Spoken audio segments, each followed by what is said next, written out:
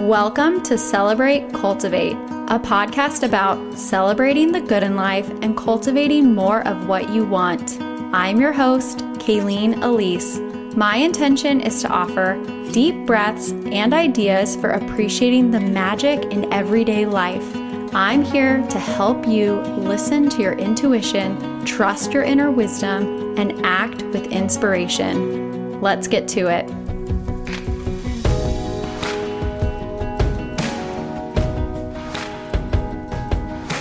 Hello, friends. How are you?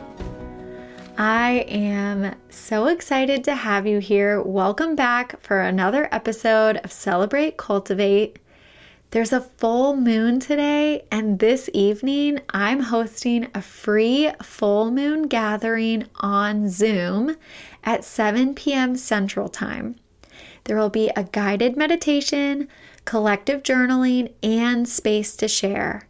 This is part of my free retreat, Ease In, which is going on right now and continues until February 11th. Have you joined Ease In yet? There's daily oracle cards, a free retreat guidebook, and of course this full moon Zoom. So if you want to join the call tonight, or if you want to sign up and catch the replay, I would love to have you. Just be sure to sign up for Ease In as soon as possible, like right now. Visit KayleenElise.com/retreats. Okay, so now let's move on to some relevant information and conversation for today, or even if you're listening to this months and months from now.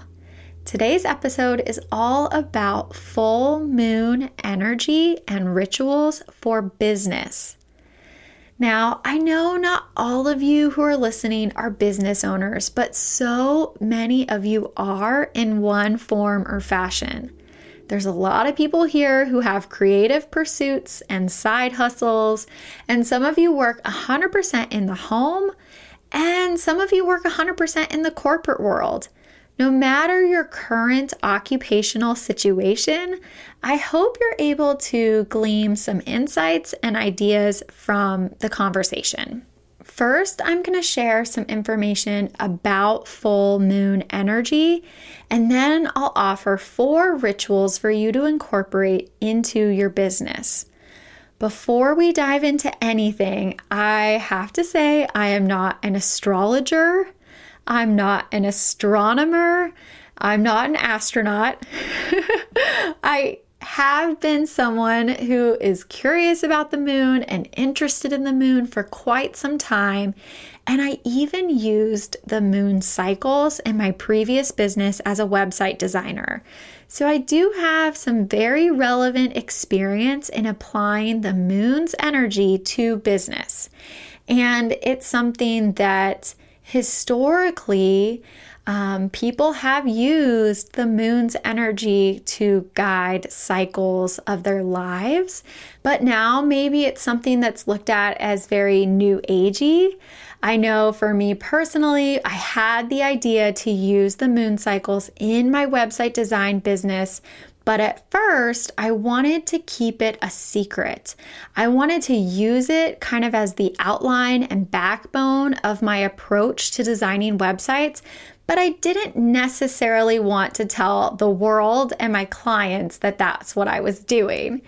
But eventually, I came to realize that it was a unique approach and something that was a differentiator about me, and it was a way for me to attract clients who were aligned with things that I'm into and that I enjoy. And so every single one of my clients that I worked with in the year that I was designing websites for small businesses, they all really loved the moon approach to designing websites. And I even had a client who had no previous exposure or experience with that, and she was super excited to learn about it as we went along. So it's just something to be open to and curious about. And it's totally something that you can use in your business if you feel drawn to it. So let's talk a little bit about full moon energy and what it is. To begin with, The moon cycle takes about a month, and within that cycle, it has 8 phases. One of those phases is the full moon, which is when the moon is fully illuminated in the sky. This happens when the moon is opposite from the sun on the other side of the earth. So as the sun shines on the moon, the whole moon, the full moon, reflects the light of the sun down to earth. So that's what we're seeing, is the sun illuminating the moon, which I think we probably all learned about that in science, but it is really kind of mind-boggling to consider that when you look up at the sky and you see the moon, the illumination that you're seeing is coming from the sun. I'm sure you've noticed a big, bright full moon before because it can really capture your attention. And if you're a complete beginner to playing with moon energy, if it's just something you've heard me talk about before and you're like, I don't even know what that is, or you just stumbled into this episode because you clicked around and here you are, simply noticing the moon in the sky is a perfect place to start in your journey, in your experience of interacting with the moon. So just look up at the moon and breathe there and feel into the expansiveness of the sky and of the universe, and allow yourself to contemplate the magic and mystery in the moon. We know more about the moon now than we used to, but we still don't know everything. And you and I, like I said, we're not astronomers and astrologists and all of those things. So, it is like so incredibly magical to consider that the same moon our ancestors looked up at is the same moon that we're seeing, and it's the same moon our children and our children's children will look up at also. Like, it's just amazing to think about. So personally, I don't really believe there's any rules to working with the full moon energy. There's nothing you have to do. There's nothing you can't do. It's your life. It's your business. It's your experience and relationship with the moon. And I don't really look to the moon as having any sort of magical qualities or powers for manifestation or anything like that, though I know some people really, really feel aligned with those beliefs, and that's great. The moon cycle has been shown to impact things like the ocean tides and sleep and circadian rhythms. So there might be, or there is, correlation between the moon and our experiences here on Earth. But for me, it really is a representation and a model of the cycles in nature. They exist and they occur without us doing anything.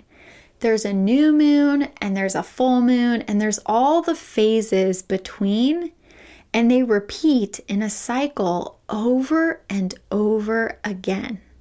This is useful in business, especially when you're working on your own or in a small team, because it can sometimes feel like you're living and working without an anchor, that everything is up to you. And of course, maybe it is, but there's a mentality that can grow from that there's no natural resting periods and there's no downtime and there's no ebbs and flows.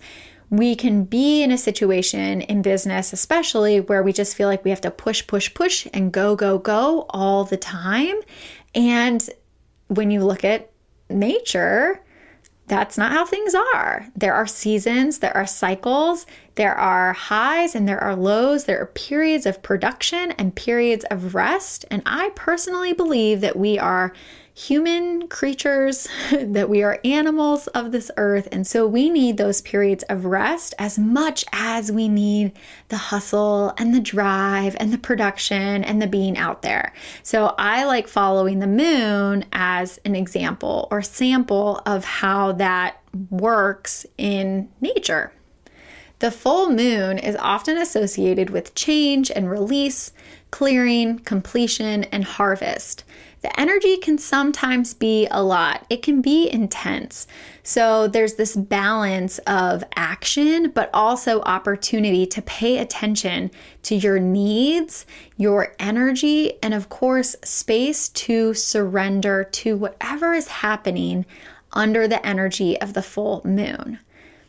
So if you feel that intensity, if you feel like things are just really heightened, then how can you play with finding balance? If things are really, really heightened, then maybe you need to rest a little bit more, drink a little bit more water. Maybe you don't need to exercise so hard or push yourself so much in a phase of intensity in work in the rest of your life. It's just a place to think about and consider and open yourself up to making space to even things out. I'm not saying like live a balanced life. I'm more saying how can you counteract the intensity that can sometimes come from a full moon? Okay, so here's a question for you. Do you practice rituals in your business? Because I could easily call what I'm about to share practices or tactics, but I'm specifically calling them rituals because I want to bring awareness and attention to the fact that our work, what we do, we can approach it with honor and reverence and joy in the same way that we approach rituals in our lives and spiritual practices. So how you do anything is how you do everything. One of the things that I hear from my clients a lot is that they want to have a more integrated and aligned life. They want to have a connection to these more spiritual parts of them when they do their work. And one of the ways to do that is to bring the things you really love about your spiritual life and your wellness practices to what you do in business. So as I'm sharing these 4 full moon rituals for business, just think about how when you're approaching them, how can you do it with the lens or perspective of ritual as opposed to just crossing another thing off your to-do list. Okay, so the first ritual is clearing space. And this can be physical space, digital space, and energetic space. So clear off your desk. Respond to emails that are clogging your inbox. Clean up the files on your computer desktop. So take some time to consider what in your business is just clutter and what can you do to clear the space. And as you're clearing the space, really bring that feeling of appreciation and an invitation for that space to be a clean slate, a clear space for you and your work.